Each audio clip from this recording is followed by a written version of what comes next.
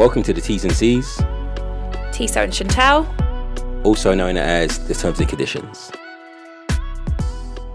Welcome to another episode of our Reflection COVID-19 special. We've been doing this now for nearly 3 months. We started just after the lockdown, and we've been trying to cover the sort of sociological issues that we've been thinking about. During this time, we've been able to cover more emerging political moments that have been happening as well during the global pandemic. We are so excited that our friend and Surviving Society alumni Norman Riley is here with us today to talk about the marches for the neo-Nazi far-right fascist marches that happened in London a week after the Black Lives Matter marches. And to give context to this, Norman, you'll see in our episode notes, but Norman is a part of True Faith podcast, which is the unofficial fanzine of Newcastle United. Yeah, we're a fanzine. Yeah, a fanzine. So independent of the club. Independent of the club, and is also I'm going to call you this, even though you'll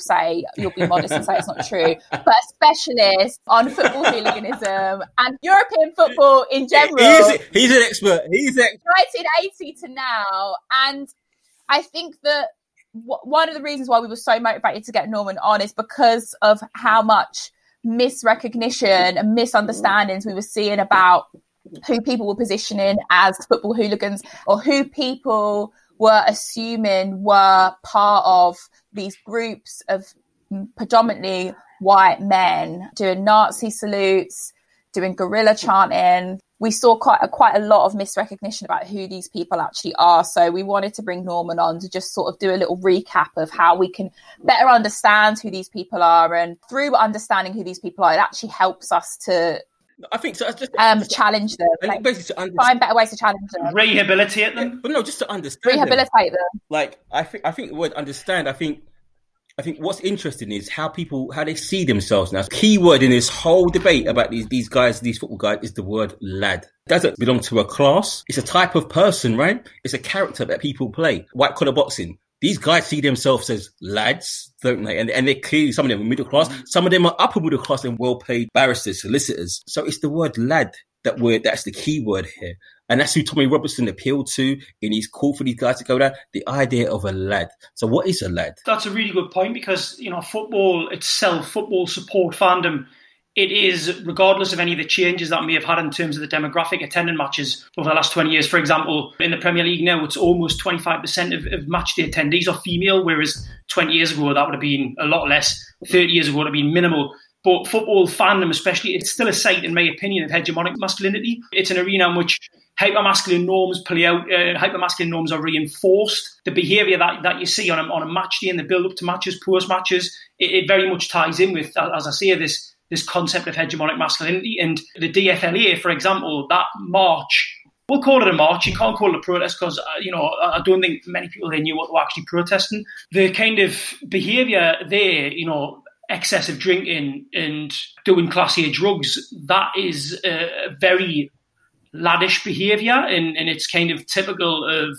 kind of average Saturday afternoon if you go to a pub pre-match. The characterisation of the lad and linking that to football hooliganism, just thinking about like all the literature that we have on this that we can turn to. So even thinking about like Willis, thinking about like Les Back, thinking about John Solomon, thinking about Brett St. Louis, like all these people that have written about how these groups of predominantly white men come together and their relationship with football and fandom. A combination of films, thinking about like Green Street, Football Factory, Sexy Beast, and TV, like Shameless, This Is England, like all these different sort of ways that football hooliganism and quote unquote lads has been portrayed and characterised. We're not the first to say that it's embedded within how these groups of men are understood to be.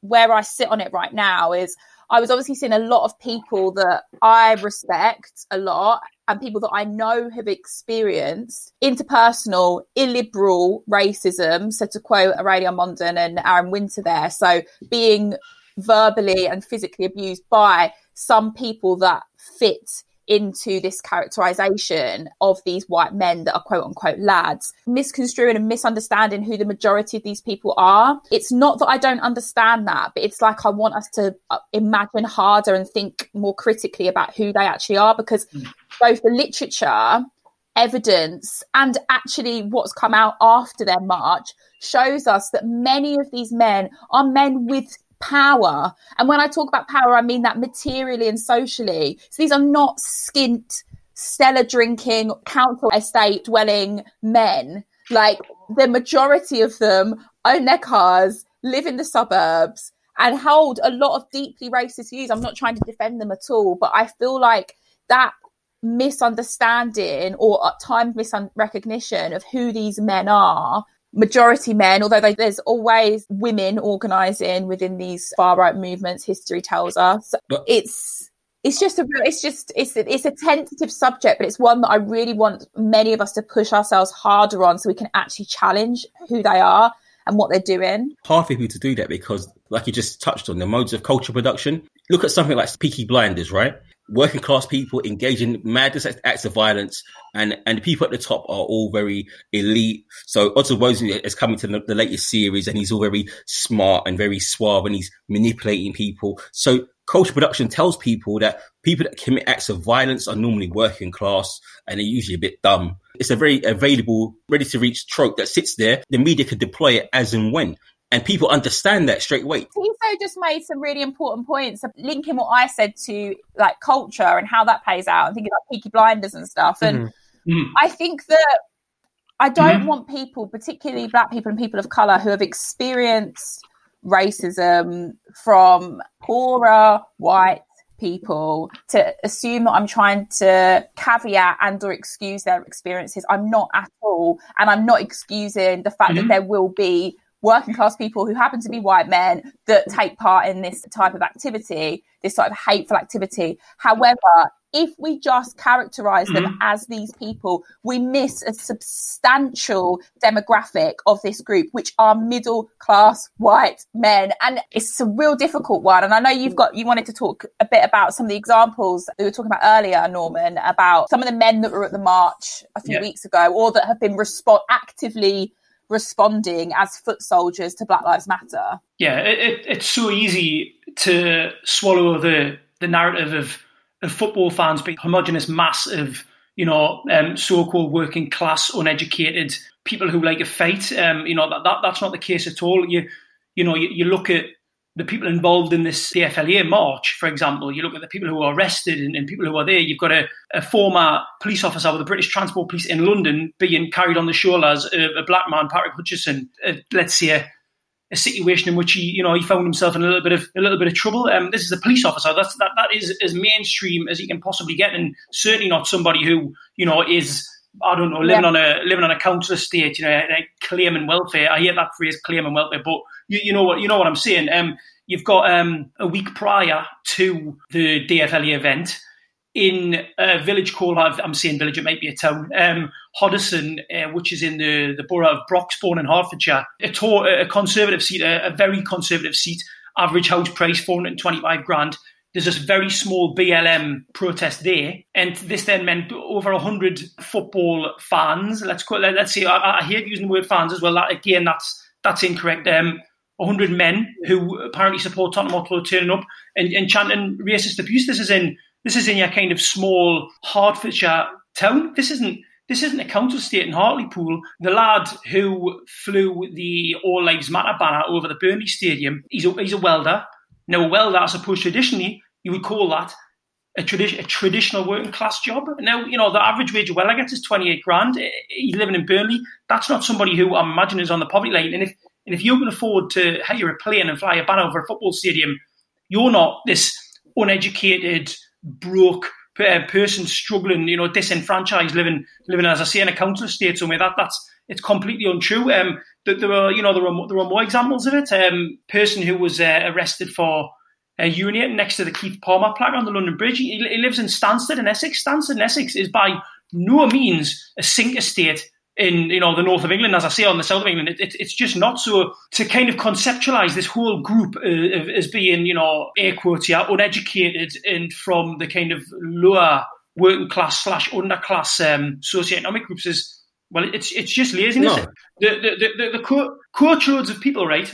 I'm seeing coach loads, but I'm not saying each city sent coach loads, but in total this is coach loads. Newcastle, Sunderland, Leeds, other places up north, places down south, Plymouth, for example. Now, if people are getting on coaches on a Saturday afternoon, spending a whole day travelling to London and back, 200, 300 miles, boozing all day, and buying expensive narcotics, if you're spending this kind of money in this kind of time when you're supposed to be, possibly on welfare, skint, struggling to put food on your table and paying rent, if you're engaging in this kind of behaviour and going to the FLA protest, then you need to take a look at where you spend your money. It's just not true. It's so easy, as I say, to conceptualise these people as being like an uneducated underclass who've got no money. I agree 100% with you saying, Norman. Like, to me, it always seems so obvious, right? How football even sells itself. It's a nation's game. So therefore, the nation includes everyone. So it can never be one group. What I was going to say, I was going to add on to that is that this group of people, like I said, the word lad is, I think for me, is a very kind of like a telling one. So these lads have come down to defend what? They've come down to defend a certain notion of nation, a certain notion of whiteness in that nation. So that in their sense, maybe Englishness, or in a broader sense, Britishness, and so to the link with Northern Ireland. But what's interesting is these guys, like I said, they come from a kind of multitude of class backgrounds. It fits that narrative of, if we portray them as these people as the left behind, it kind of fits the idea of this neoliberal story. Like, neoliberalism is one of ongoing success, monetary success, but we have to sell this narrative of the left behind. And now we've got that group right in front of us. So, because neoliberalism suggests that everyone's getting better, isn't it? It's a story of triumph over adversity. And these pockets of poor people don't fit that narrative. So this is why slavery doesn't fit that narrative of the neoliberal dream. It's always stories of success. So Britain never talks about its failures or its successes. America the same. You only hear about successes. So if you said to someone, an American, what about the War of 1812? What? No one understands about the War of 1812. If you say to this person from the United Kingdom, tell me about the Mau Mau in Kenya, no one knows. We speak about our successes because that's the nature of neoliberalism. And if we want to justify anything, we look for that group. It's interesting that you mentioned that, and especially, obviously, you mentioned the Mau Mau and winners versus losers. And look, you look at what the FLA March was supposedly protecting, right? So, for a start, the whole narrative around statues, it reignited the DFLA. The DFLA they've been quiet for quite a considerable amount of time. This argument on protecting Britain's cultural heritage, i.e. these statues, it kind of reignited them. Now, the success-failure story, Winston Churchill, for example, right? Narrative and myth that's built around him. The only thing that these people protecting Winston Churchill statues have seen is the success. Winston Churchill defeated Nazism. Winston Churchill is Great Brit. I am representing him. He's a real British hero. He's part of my heritage. I need to protect him. And you mentioned the Mau Mau there. How many people would have been taught about Churchill towards the Mau Mau during the war in Kenya? How many people would have been taught? How many people would have been taught about what he said about Indians? How many people would have known about his behaviour in South Africa, Iran, Iraq? Nobody. So again, it ties into success failure. And if the Churchill statue is vandalised, that's their success being vandalised. That's their heritage being vandalised. So they're thinking they're actually doing something that is worthwhile.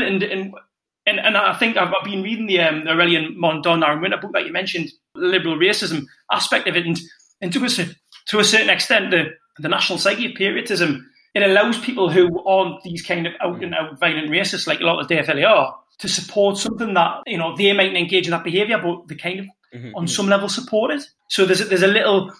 The DFLA are protecting Winston Churchill and English heritage, so they're kind of garnering sympathy from people who normally wouldn't engage with them at all. I totally agree with both of your points. How frustrating it is, are people misunderstanding what these groups coalesce around or what unites them, and the mistake within the multitude of the political landscape is assuming that what unites these people is being working class and poor, and that isn't what unites them. And when we miss that fact, we just misunderstand who they are. And also it allows liberals to separate themselves from them These are your fucking peers. This is your peer group. This isn't someone separate from you. This is a part of you. These people that are doing Nazi salutes. Also, like, just thinking as well about the media class and journalists, which are predominantly white anyway, and from these middle class backgrounds, taking a long time to report on what was happening over that weekend, just saying that anecdotally. Yeah. And then when they are reporting on it, they're reporting on it in terms of them being something separate from their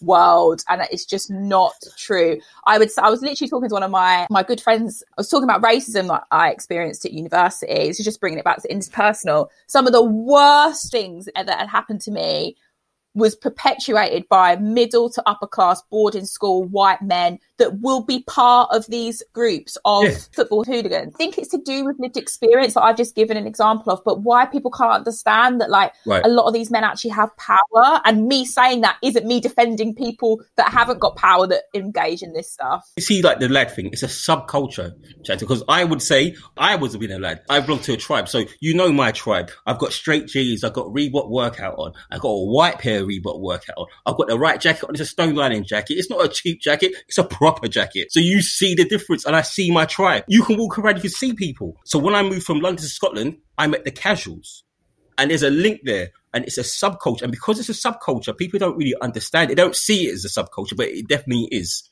because we have insiders and outsiders. So I'll go to certain places, certain clubs, certain nightclubs. I like certain kind of music, and when you go to even a garage rave, you'll see it there in a festival. Lads are in the corner wearing Stone Lining. I see another group of people, and then wearing a different type of clothing. It might be a bit of Versace and Moschino. They're not lads in my definition. This is how we separate things. So when you go to football matches, you see your people told by a dress code.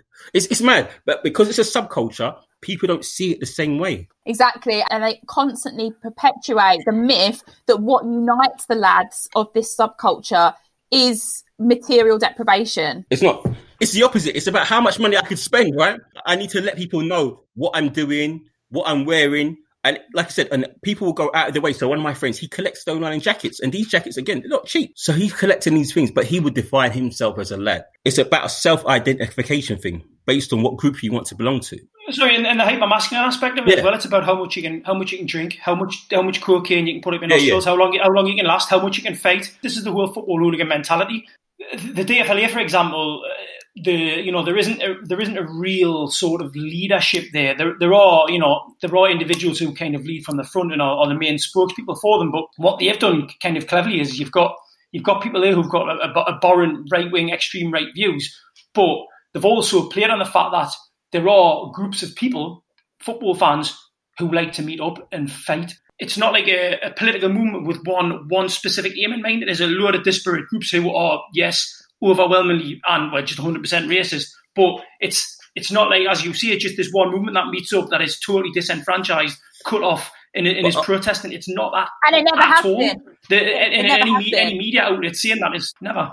Like, this has a history, right? So political parties will use people that like fighting who attend football to do political things. Up until the modern day, like the Ultras and Lazio and the Chelsea Headhunters, it's well known that these groups have links with paramilitary groups and definitely links with far right or extreme right parties. This is an area that's been well researched, well known for a long time. So it's just political actors going into a crowd of people who like fighting and agitating them and then directing them. And this has always been the case. Absolutely. Have either of you heard of the concept of the hoolie fan as opposed to hooligan? It was conceptualised by these academics, Rockwood and Pearson. Basically, you've got your hooligans who are the ones who are going out and engaging in the fighting, the verbal abuse, the hatred, etc. And you've got your hoolie fans who distance themselves from these particular groups in terms of the actions that they commit. But at the same time, they're part of the kind of wider tribe. So what they do is they encourage the behaviour, they condone the behaviour, they don't actually act on it. They're not standing up and saying this is completely wrong. So it kind of got me thinking when you have, let's say the DFL, right? This march, it was sold on the premise of, I mean, I've got the flyer in front of me now, obviously people can't see it, but it is literally protect our memorials, have some respect, white lives matter too, no white guilt. And there's it's the cenotaph in London uses a picture in the background. And the people turning up here, these are, the so-called hooligans. But if you look at your kind of mainstream press, your mainstream right-wing press, you look at your political commentators, I won't name names, but I guess most people know what I'll be referring to, they're not turning up at these events. They're not shouting racist abuse. They're not starting fights with the police, but they're encouraging it, and they're almost validating it. So they're your kind of hooligans, and that ties in, I think, to what Tiso was saying about using these groups as agitators for their broader political It fits aims. into the wider narrative of where, and not just the UK, the world is going as a whole, right? So in this context of a pandemic, people are looking to retreat back into the nation, right? So the nation has become something that up until a few years ago, people weren't really conscious of it. So just to kind of put like an interpersonal into, like, I used to speak to my friend 5 years ago about the word sovereignty. He didn't understand what it meant. Brexit debate happened. He says it all the time. So this idea of nation has become real for people. So what is nation? Nation for us is gathered around these kind of figures. Now, these figures, for most people, I live in London. Most of the time, people used to spit on and piss on Nelson Mandela because no one cared. No one cared. But now, he's become a figure of veneration because someone's going to take it away. So nations become important. But this fits into the wider project of Europe becoming decentralized again, especially the UK and again in the world. People are retreating back. So protectionism has come back on top of the political agenda as an economic doctrine because neoliberalism seemed to be failing. At the start of 2018-19, Steve Bannon gave a talk when he was coming over to Europe to start rightward shift of Europe. And he made the kind of comment about he wants Europe to go back to the continental system of 1648 that was agreed after the Treaty of Westphalia, where each nation was clearly defined and we only traded with each other as and when. So that kind of talk that Boris Johnson and Rees-Mogg talk about the UK, set up trade deals, bilateral trade deals, that's the state of play that they want to come back. And you can see this happening. So if you look on a global scale, you're seeing China being positioned as an entity that versus the US and people recoupling supply chains to each entity, either China or America. We're making bilateral deals with Australia, like it's a big thing, but we deal with 27 countries in the EU, but now we're making a big deal about one country. It makes no sense, but this is the world they want to go back to, a world of nations. Historically, the European experience of a world of nations has been what? One of war. And that's something Europeans are never, especially Western Europeans, are not used to. But our history, the evidence on the other side, we spent longer as nations fighting than we have at peace. We've only had 7 years of peace. We've got over 1,900 years of war. Like the first thing you learn when you go to school is 1066, war. That is a key characteristic of Europe when it's a nation. Quite depressing, sorry. It is depressing, and I guess like if that is what we're heading for, I need people that are our way inclined to understand who is inclined and who becomes the foot soldiers of fascism, far rightism, neo-Nazism. Like it's a multitude of mainly white men, but they galvanize around whiteness and racism, Islamophobia, anti-Semitism, but the irony anti-black racism. I think what Aaron Lorraine said was true. Like the main battle isn't against those fringe ideologies because Europe's seen they don't work. Our battle is with liberalism, right? Because that's our true enemy. Yep. Like these guys, the multitude of them are just liberal guys. Like we've just agreed, like they're just along for the jolly. Some of them, right? Like the guy pissing, he didn't know what he was pissing for. He was just there. So he didn't. He even said it. He said in an interview he didn't know which statues he was there to protect. Angry for whatever reason. But liberalism is the real problem. And Iranian said this: like any battle that marginalised people have fought recent times has been against liberalism. So when women are fighting for a vote, they're not fighting against fascist communists, liberals.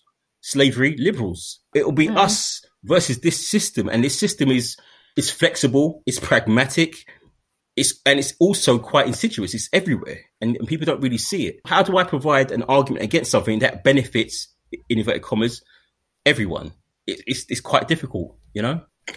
Chantal looks depressed, sorry. I am. No, I think we've got to finish there. The battle is so hard. This might make you feel better. The DFLA and how they behaved on that Saturday. You can read plenty, and I agree with it. Mostly, it backfired. Veterans groups and serving soldiers and military top brass, they don't want to be associated with any organisations of the kind of political persuasion that the DFLA are. And basically, the DFLA have said that they're no longer going to act as guardians of British monuments. So that particular march itself backfired. So that's a positive step, isn't it? Yeah, we'll take that. We're all sitting here, we're discussing it. We don't know how big they are. Equally, there are other people who think opposite, like us. and people are challenging it in different ways. Some are openly activists, but most forms of resistance are unseen, right? Most forms of resistance are things people don't really notice. So it could be a silence, or me not going, or me throwing a fly away. These little acts of resistance that they are going on all the time. So I think it should always feel optimistic. It seems quite heavy because you're in it and you're perceiving it from your point of view. But right now, these things are going on all the time. And that's how I have to think of it. Like, people are resisting all the time. Yeah, I mean, there are other ways that I look at it as well to try and keep the optimism levels up. Football matches, lots and lots of football fans go to matches where there's 50, 60,000 people. And, this so-called national protest that the DFLA undertook a couple of weeks ago, there was 2,500 people there. So look at it from a football fan perspective, there are thousands and thousands and thousands and thousands and thousands of football fans. And this was such a tiny, pathetic little number that I find hope in that. I think, they're not significant in terms of numbers. So, I guess what it is ultimately is a case of, if they're going to keep appearing in the public sphere, if they're going to keep behaving the way they do, then it's up to the rest of kind of your politically engaged football fans who kind of choose to ignore it, to just stop ignoring it and to counter it. And that's something that, I need to basically pull my finger out on as well. Oh, thank you so much. This is a very cathartic conversation. We have touched on a little bit over the past few weeks, but this is sort of really hit the nail on the head for me, to be honest. I hope it helps some other people as well. Thank you so much for joining us again, Norman. Listeners, thank you for staying with us during this period. Thank you so much for everyone that has joined our Patreon over the past month or so, through now. And we really, really appreciate the support. All the money goes towards production of the podcast and helping us host it and keep it going. And then we have been able to invariably pay some people as well, which has been brilliant. But yeah, thank you so much. T, anything else you want to say before we go? Just be happy, everyone, man. Be happy. Try to be happy. Yeah, try to be happy. Try to be happy, man. Do you know what I mean? It's crazy times, man. It's crazy times. Right, see you later, guys. See you guys. Norman, thanks for that. Cheers, mate. See ya.